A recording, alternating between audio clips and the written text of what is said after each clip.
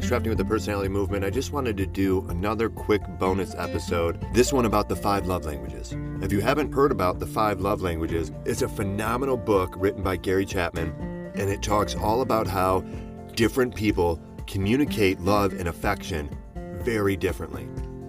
It's a fascinating read. I encourage you to check it out.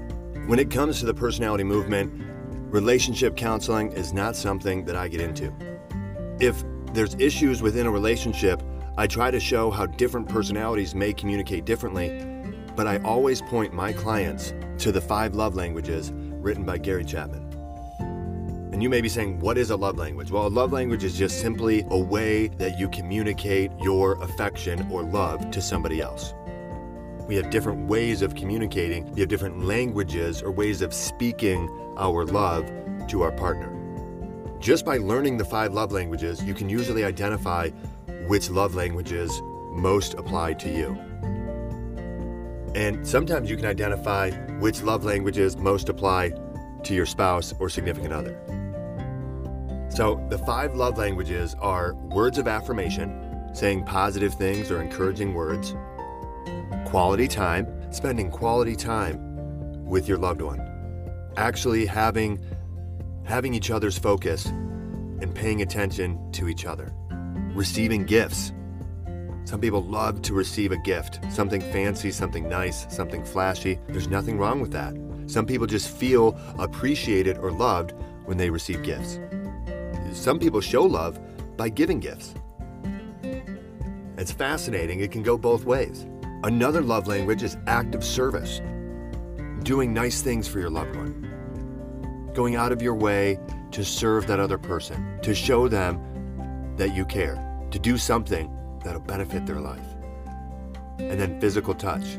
If physical touch is your love language and your spouse isn't big into physical touch, you can feel as if they don't love you. You can feel a disconnect when really they're just speaking a different love language.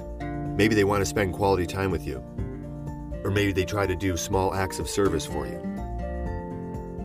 So each individual is going to communicate their love and affection to their partner differently. And each person is going to feel love and affection differently. I quite frankly don't have the qualifications to explain all the aspects of the 5 love languages. I just wanted to give you a quick overview of the 5 love languages so that you want to go out and read the book. So you want to learn more about your love language. Because the first half of the book teaches you about the different love languages, and the second half is all about self-discovery, identifying your love language, and identifying the love language of your spouse. Half the battle is the information, but the other half is self-discovery and seeking to more genuinely connect with others. That's what the Personality Movement is about. That's why I love the 5 love languages. It helped me tremendously in my relationships, so I understood when she was communicating her feelings to me. So download the 5 love languages on Audible today, or go out and get the book and read it. You will absolutely love it. You will thank me. It'll take your relationships to the next level. It'll help you more genuinely connect with your spouse, and it'll help you understand the love language of your spouse. It's a powerful book.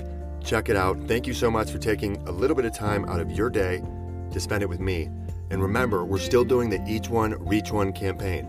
So share this episode with one person you know. Try to reach one new person. Try to bring one new mover to the Personality Movement. Because remember, the more movers we find, the more warriors will start down the warrior path, and the more world changers will change the world.